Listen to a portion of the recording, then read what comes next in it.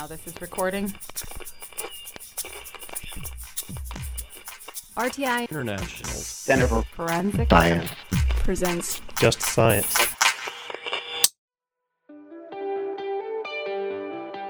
Welcome to Just Science, a podcast for forensic science professionals and anyone who is interested in learning more about how real crime laboratories work. In episode 4 of the Forensic Advancement season, Just Science interviews Dr. David Christensen, a licensed psychologist in the state of Colorado, about psychological survival in a violent career. Dr. Christensen discusses what trauma is and how to be aware of those around you that have been affected by it. Listen along as Just Science learns what can aid in psychological wellness and how self-awareness is a major step in developing resiliency in the profession. Dr. Christensen will also be presenting a live virtual webinar later this year. Check out forensiccoe.org for more details. Follow the FTCOE on Facebook and Twitter and sign up for the newsletter to receive the latest updates. This season is funded by the National Institute of Justice's Forensic Technology Center of Excellence. Here is your host, Dr. John Morgan.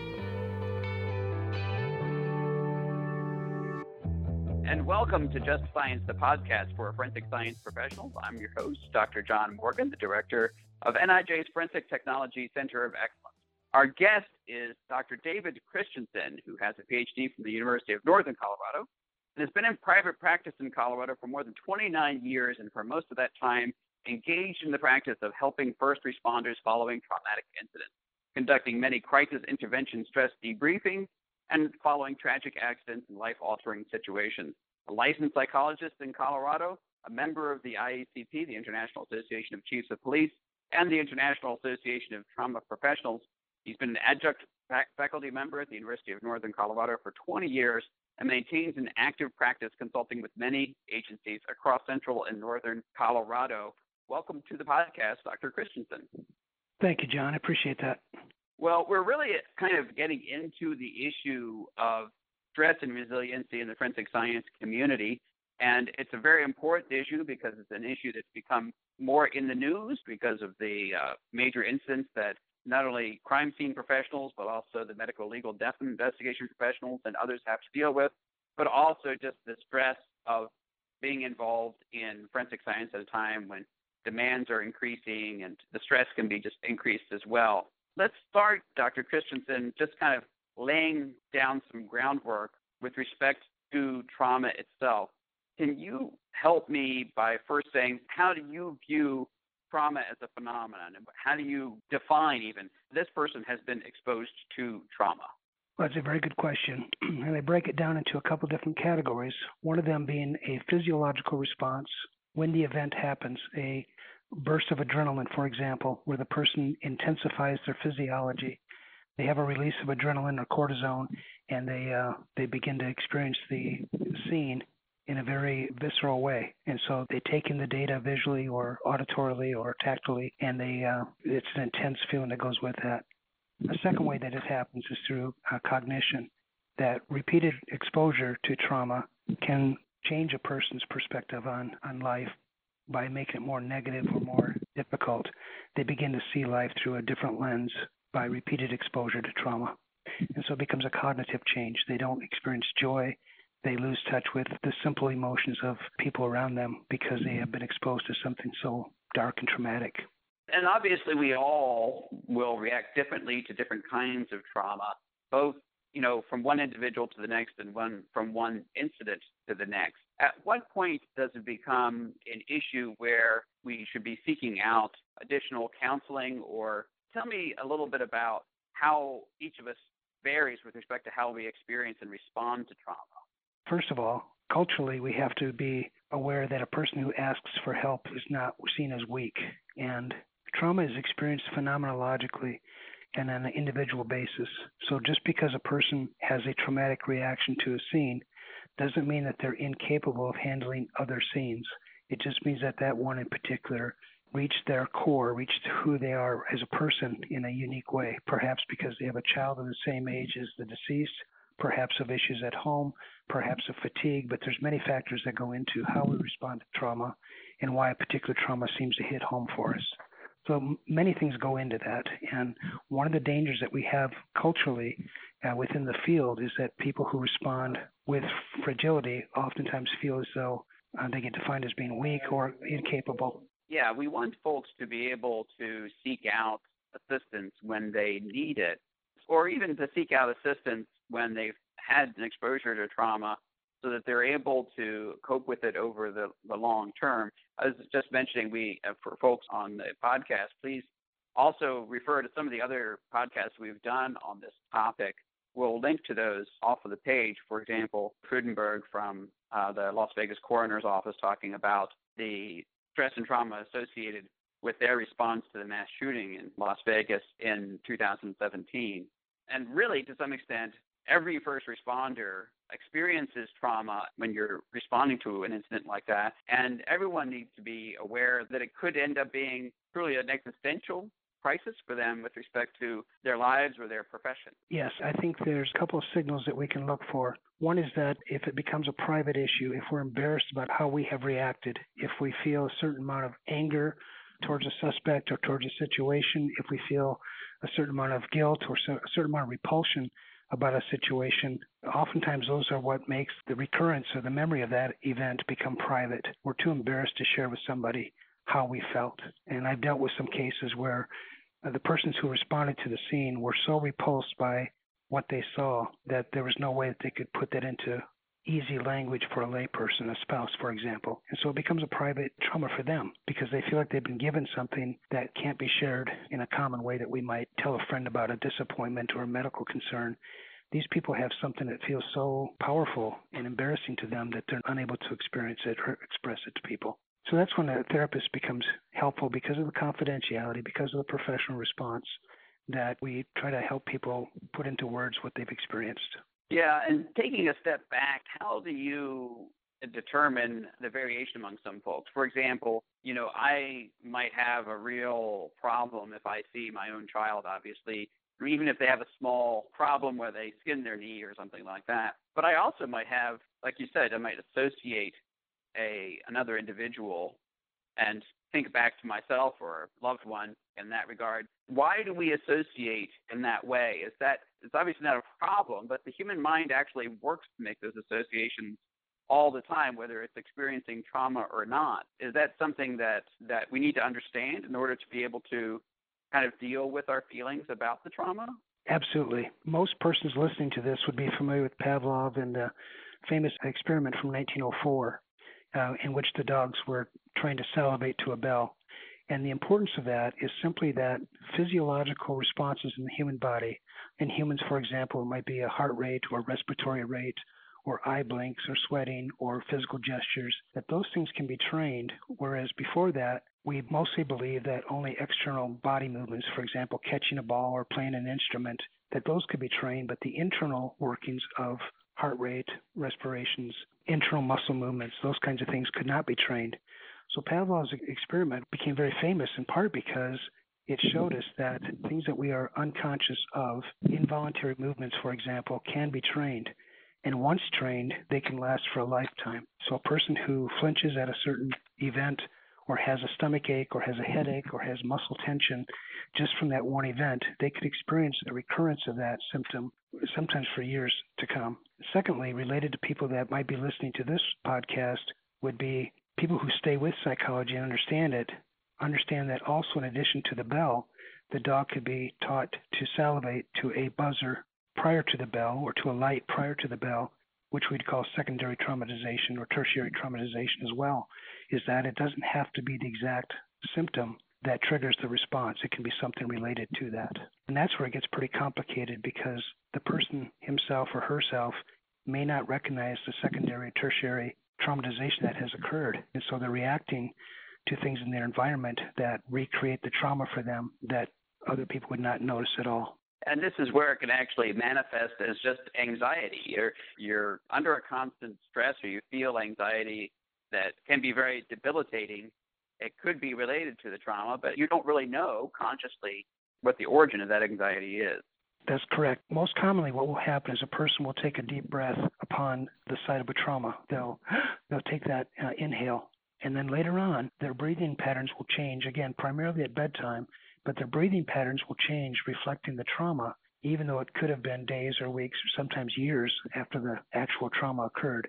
That physiological response can still bring back the trauma in a physiological sense.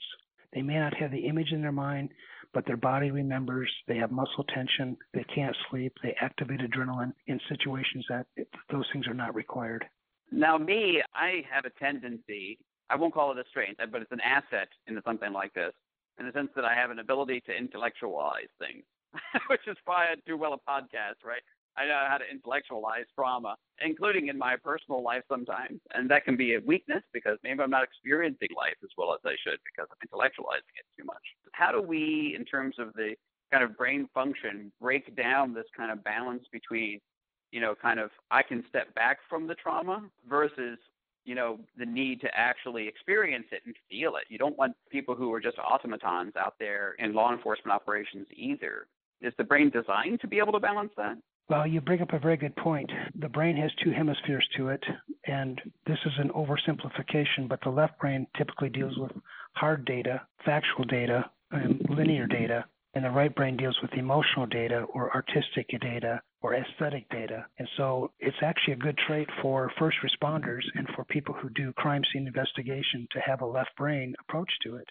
They don't see necessarily a murder, but they see a body, they see instruments of murder and so on, but they don't actually see that there are real people that are dead.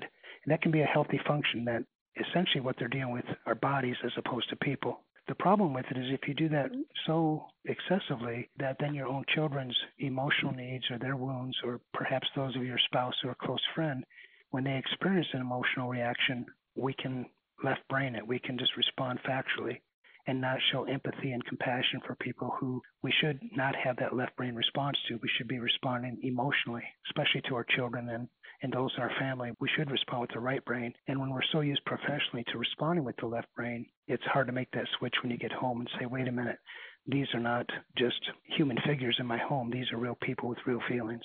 Yeah. How do we balance those processes or train ourselves? And you're faced with somebody who's experienced this trauma, and again, oversimplifying, who's over right-brained about the trauma. How do you help that person develop processes that allow them to take a step back from it and deal with it in a healthy way? Well, there's a couple different things that work into that. One is that we have to recognize that we respond with both brains to most stimulation that occurs in our environment. We do have a left brain that's responding to the facts of what's happening, and we have a right brain that responds emotionally. For example, if we're watching our favorite NFL team play, we have no impact on the game whatsoever, and yet we might emotionally be expressive tremendously. We have tremendous emotion involved in watching the game from our homes hundreds of miles away. So we're doing that all the time. What I try to do in the training that I give is to help people recognize what part of the brain at any given moment is making the decision. Is it factual or is it emotional? So if you tell me I'm eating something and I really like the taste of it, and then afterwards you tell me it's something that I find repulsive, then I might change my mind about how that tasted. Well, in the moment, it was fine. But when you tell me that it's some kind of a snail or something like that, I might have a different reaction to it. So there's basically three different ways that we experience reality. One is through sensory data. The second is through logical thinking, or what we think is logical. And the third way is existential, which means it affects my core, my soul, my spirit. And so what I look for in first responders is when they are traumatized, the actual event is no longer present. They are days removed from the scene. But logically, it's impacting them because the images come back with color, with smell, with some visceral experience to that.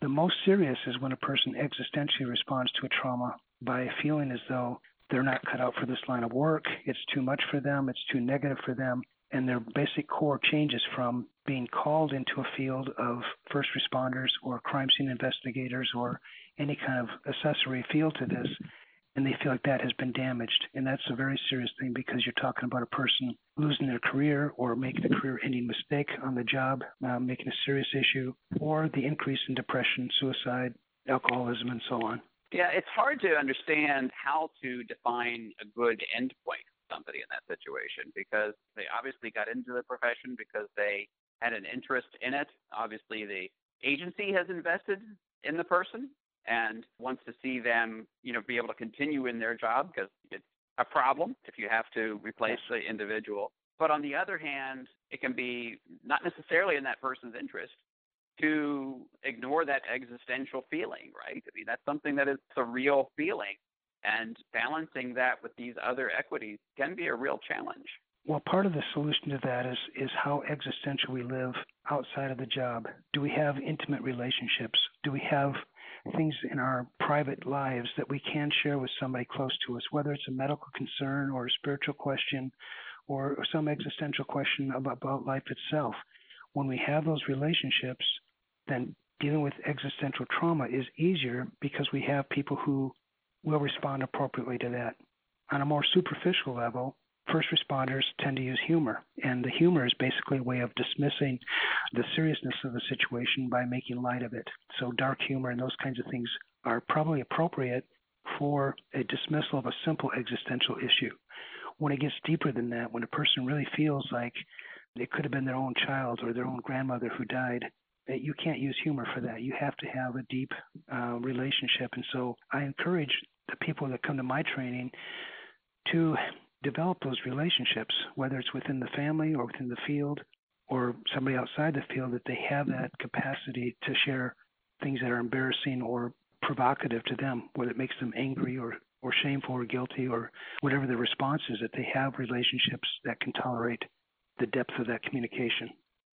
Yeah, I remember many stories over the years about medical professionals who use dark humor a great deal, and often classic story of what were they doing during the operation, right? They, releasing that stress in sometimes inappropriate ways, right? And so you need to find other mechanisms as well and understand where the limit is for when that type of humor really becomes inappropriate. It can be a blessing and a trap at the same time, can't it? Exactly. And what I often tell officers is if they make a joke on scene, they're really in some ways checking out their colleagues to see if they can respond with humor as well. In other words, they're not bothered by what they saw. So a joke that is responded to with more humor is evidence that everyone's dealing with it okay. But if you make light of a scene and somebody responds with anger, frustration, then you know that they're dealing with it in a different way. They're not seeing it in a professional way or a disembodied way. They are seeing a real person, and they're affected by that. And some scenes can make one person react that way, whereas the other people on scene really just see it as another day at work. And so we have to be very sensitive to who it is that's affected, especially when it's ourselves, and what will I do when I'm traumatized. The basis of my training is to say you're going to be traumatized far more than the average person. What is your plan when that happens? What steps will you take? How do you know when to ask for help? And get those processes in place before that trauma occurs. That's a really interesting set of insights. There's a lot to be unraveled there, and I'd love to talk to you for a long time about it. I mean, one of the things that comes to mind is that certainly forensic scientists, but really in general law enforcement, isn't given that kind of training in emotional intelligence, and it's a problem because it isn't just the professionals in criminal justice who experience the kind of stress and trauma and for whom you need to be aware of what's of kind of how they might react to different situations, to how you behave, but it's also suspects and victims and bystanders in these incidents or in any kind of arrest situation or anything like that, who can also have those same kinds of reactions. And if the officer isn't aware of how those reactions may manifest under different circumstances, they can easily make things much, much worse. Absolutely. Yeah. And obviously the patrol deputy on scene has to be aware of the reactions of the people around them, especially when we talk about stemming violence and so on, that other people around may be more and more angry. So we do have to be aware of those things. In general, the public, persons like myself who live a life that's normal outside of law enforcement, the trauma that I experience is fairly infrequent, and I deal with it by having friendships or by making light of it or just letting time go by and eventually it fades. But when you're exposed to that repeatedly and you have to respond, you can't walk away, you can't call 911 and leave it at that. You have to get your hands dirty. You have to hold the person who's dying. You have to apply, medical attention to a wound. Those people don't have that option. And so I would say that for what we're doing today, anybody who's exposed to that primarily be aware of their own reaction to that, especially if they can't sleep at night, if their diet changes, if they experience headaches or nausea. We have to be aware of our own functioning and how to take care of ourselves. Yeah, and the other part of this that I think is really fascinating is the interplay between, we talk about work-life balance all the time, just about every profession. It's certainly the case in forensic science that the work-life balance is important, and you're raising this other issue. The work-life balance makes the person more resilient. The forensic science organization that allows a person to,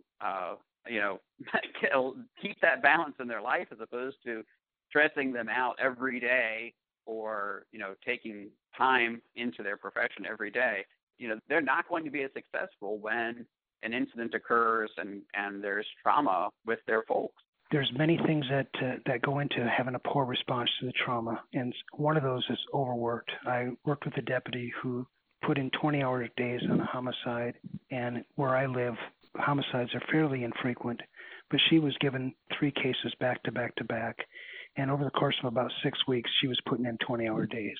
And so when she came to see me, she was devastated from just the workload and the lack of sleep, and she hadn't had friendships for 3 weeks, and she hadn't been a good person in her own home for 3 weeks. So those kinds of things add up. And if you have some animosity within the organization, if you don't feel like you can speak up because the chief, the sheriff will look down on you, it makes it difficult. If you have a culture where it's just humor, that we just make light of everything that happens as traumatic, you don't have the resources then to deal with that existential blow. If you say something, it's going to be made fun of. So we have to change the culture that way too, that people recognize that it's going to happen. And it happens to people after 20 years in the field, and they just don't expect it to happen. I mean, we all have highs and lows in our personal life and in our careers. I mean, that's to be expected. The ways in which the strategies that we deal with personally and the supports that we put around ourselves are so important so that we can manage those highs and lows effectively. Let's talk about, I guess, 2 ways that we might do that. I mean, first, on a personal basis, there's ways that we can build supports around ourselves with respect to, family and friends and being part of communities that matter to us. But I assume that there's also some techniques and other practices that people can try to practice, whether they're experienced a lot of trauma or not, so that they can be more resilient. Yes, there's certainly things that we should all understand and practice individually apart from any other relationship. And that is one of the major things is understanding our own physiology. It would make sense to somebody next to me if I responded with heightened anxiety about a certain breed of dog if I explained to them that breed of dog bit me when I was a child. But apart from that person being there, if I just get aroused with anxiety about a situation and I don't even recognize that I've done that, I'm in more trouble.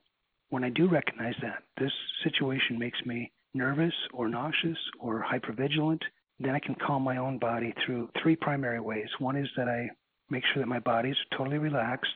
I don't have muscle tension that comes back to me. Secondly, I regulate my breathing. If you slow your breathing down, the physiology slows down. And thirdly, I have filled my brain with spiritual things or pleasurable things that I can think of in a given moment. So life is not terrible. This is a terrible situation, but in general, my life has had many pleasant things. I have many pleasant memories of experiences.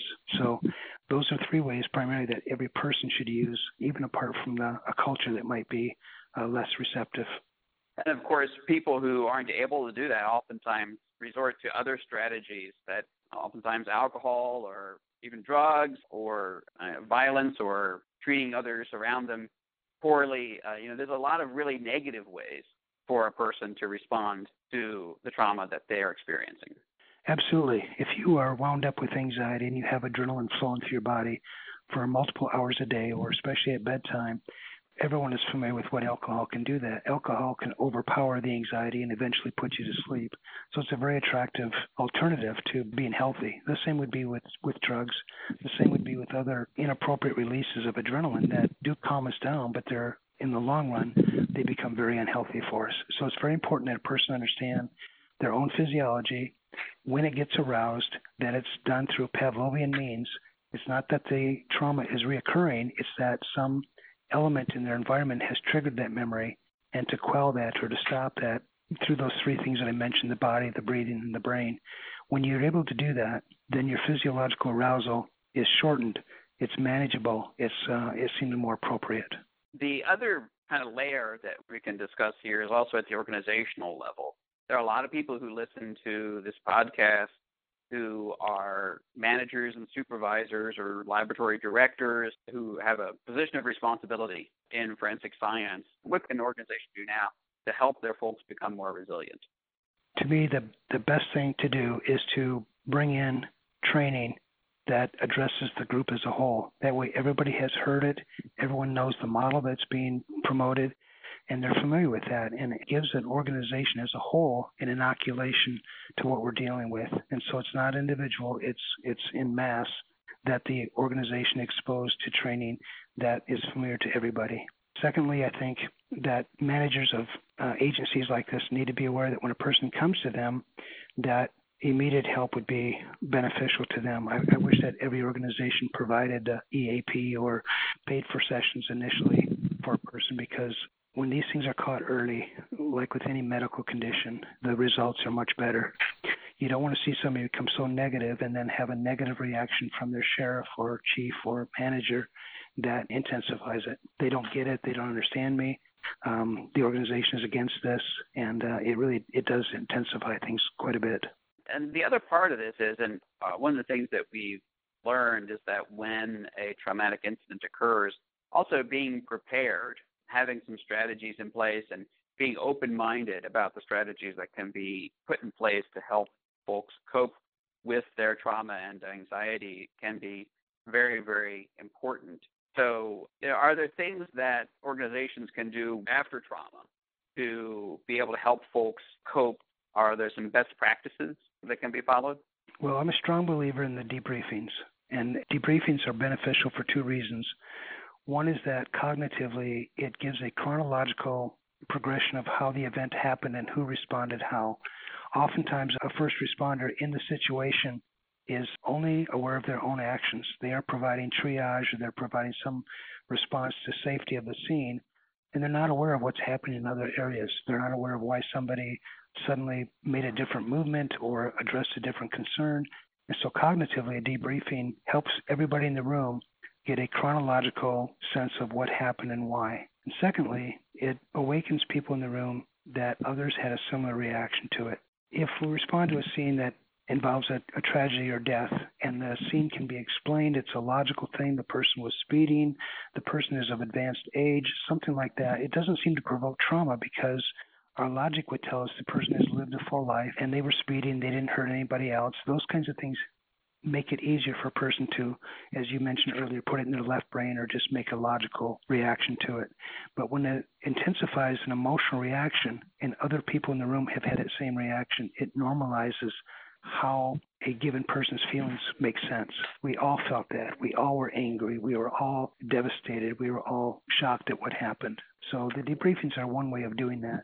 A second way is just routinely just addressing this, giving people an opportunity. The wellness programs have become popular where you're given an opportunity to speak with a therapist regardless of when the trauma occurred. It's just a regular part of your yearly annual checkup that you go talk with somebody, and sometimes you've forgotten an event from 6 months ago, but in that 1 hour session, it comes back and you can deal with it more effectively. So I think there are some cultural changes that are going on, unfortunately driven by the number of traumas that we have and by the culture of our nation right now with how many traumas do occur. So you've been through a decade of learning in this area, and you've actually developed a training that can be used in first responder or public safety organizations that addresses some of these issues. Can you talk a little bit about the training that you provide and how that works and what kind of outcomes you look for from that training? Sure. Well, I think there's probably three primary phases to the training that I give. The first is philosophical, that we understand that we obtain truth through sensory data, through logical data, through existential data. And most of us in our culture are familiar with empirical data, sensory data. We've tasted it ourselves, so on. Most of us are familiar with logical data, that it makes sense that this occurs. But only people who attend to the existential data even are familiar with what that means, of how you're called into a certain profession, or you're called into a certain behavior or activity. Maybe you're called to run a marathon or to skydive, and it just is inside you that you have to do this. So the existential parts of this can be very positive, that people feel a deep calling to protect their nation, to protect their communities, and that's what drives them. And so they have resiliency because the calling to protect people is so strong for them. What surprises many people is when that calling is challenged by a trauma, when they feel like, maybe I'm not cut out to be this. I was there, but I couldn't stop the trauma. I'm tired of being exposed to this. I feel like I'm a defeated person. So when a person experiences it that existentially, that's a whole different ballgame. And I think people need training specifically on what existential means in terms of being a first responder. The second part of the training goes to what we've referred to earlier with the left brain and the right brain, that first responders are wonderful people to hang out with, because when things happen, when things go south, the first responder is comfortable in responding in a logical, progressive way. And so I love to climb or raft or backpack with these people, because you know if something goes wrong, they've got a plan for that. They've got the first aid kit. They know what to do. So that's another way that we can experience the benefits of being a first responder. So the brain is a big part of that. But first responders are not immune from having a right brain reaction. They're not immune from suddenly that what they're looking at affects them emotionally. That surprises them. It can catch them off guard. They may have responded to 50 similar situations, but this time they're responding emotionally.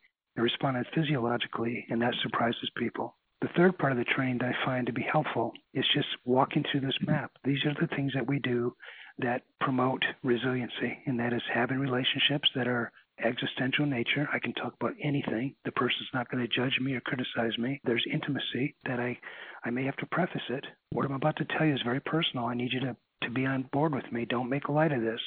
I'm very serious about what I'm talking about. So we can preface it, but people who have deep existential relationships have more resiliency. Secondly, we have other things in our lives that repair us existentially. A person who fly fishes or goes for a run or engages with their children or has a hobby that they particularly enjoy, if they see that as existentially filling them, then they know where to turn for that kind of enlightenment. So they take a day off, and rather than staying in bed and bemoaning things and repeating their anxiety, they do something that restores them existentially. They feel better about life, having gone to an art museum, having had coffee with a friend, having exercised more aggressively, so things of that nature. So what do you do, David, to relax yourself? How do you deal with the existential crises of David Christensen's life? Well, I do have several good existential relationships with people, and I have apprised them, each of them, that I'm not immune to having a bad day or having an emotional reaction. Sometimes I have patients in my office who have expressed things that are impossible for therapy to address. You can't bring back a dead child. You can't make a person have physical relief from pain when they're going to be in back pain the rest of their lives from what happened. So there are days where I feel vulnerable, and I have people in my life who understand that and respond to it, whereas on a typical day, I might say something and get a joke back, or it's just lighthearted. So I do have people in my life who are aware that my deepest days require communication, and they offer that to me. I've also been told by a number of people that I have good choices of hobbies. I do fly fish, I do raft, I do backpack, I do a lot of things that are spiritual in nature to me. It's not just hiking for mileage, it's hiking for my soul. It's being aware of smells and sights and experiences and animal life and so on, that when I'm spiritually aware of that, it's healing for me. So I'm able to come back in the office and give to other people what they need, because I've taken time to go away and restore that for myself. And just so the audience knows, Dr. Christensen has committed that if I can get away, he will do what he's done before, which is be a climbing guide on Mount Kilimanjaro in Tanzania. That sounds like a wonderful spiritual experience, and definitely something that would be healing for any of us who were able to go along with such a trip. So you definitely practice what you preach in making sure you have those kinds of things in your life. Well, just to take the Kilimanjaro as an example, a person could go there and bemoan the fact that they're hiking for 5 or 6 hours every day. Or you could go there and just have your eyes wide open, your ears wide open. You're listening to the African guides singing songs in Swahili. You're seeing things that you'll never see again. You're tasting food that you've never had before. So you can make this a deeply spiritual experience, or you could get on the trail and just begrudge the fact that you should have worked out more and how tiring it is and how far is it to camp. So you make that choice even in that moment, that you can go to a place like Kilimanjaro, you can fly fish and be angry the whole time, be negative the whole time. So part of that is just recognizing the spiritual opportunity that you have, and that can be with your own child, pushing them on a swing or taking them on a bicycle ride. It's being aware that you have a spiritual option available to you that will heal you, and making sure that you choose that perception of what you're doing. Thank you very much. Our guest today has been Dr. David Christensen, talking about resiliency in trauma. If you liked what you heard today, which I certainly did, I learned a great deal and really enjoyed the conversation with Dr. Christensen today.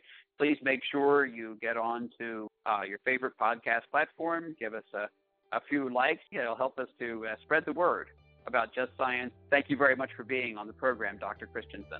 John, thank you for your time, and good luck with your career and with your own well-being. I appreciate what you do. Thank you very much.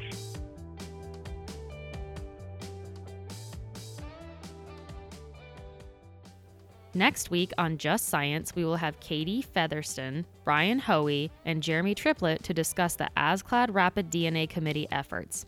The majority of these interviews were recorded at the 2018 ASCLD Annual Symposium in Atlanta, Georgia. If you have an interesting case and would like to be a guest on our next season, which will be recorded at the 2019 ASCLD Symposium, please visit our podcast landing page at forensiccoe.org/Just Science Podcast. Opinions or points of views expressed in this podcast represent a consensus of the authors and do not necessarily represent the official position or policies of its funding.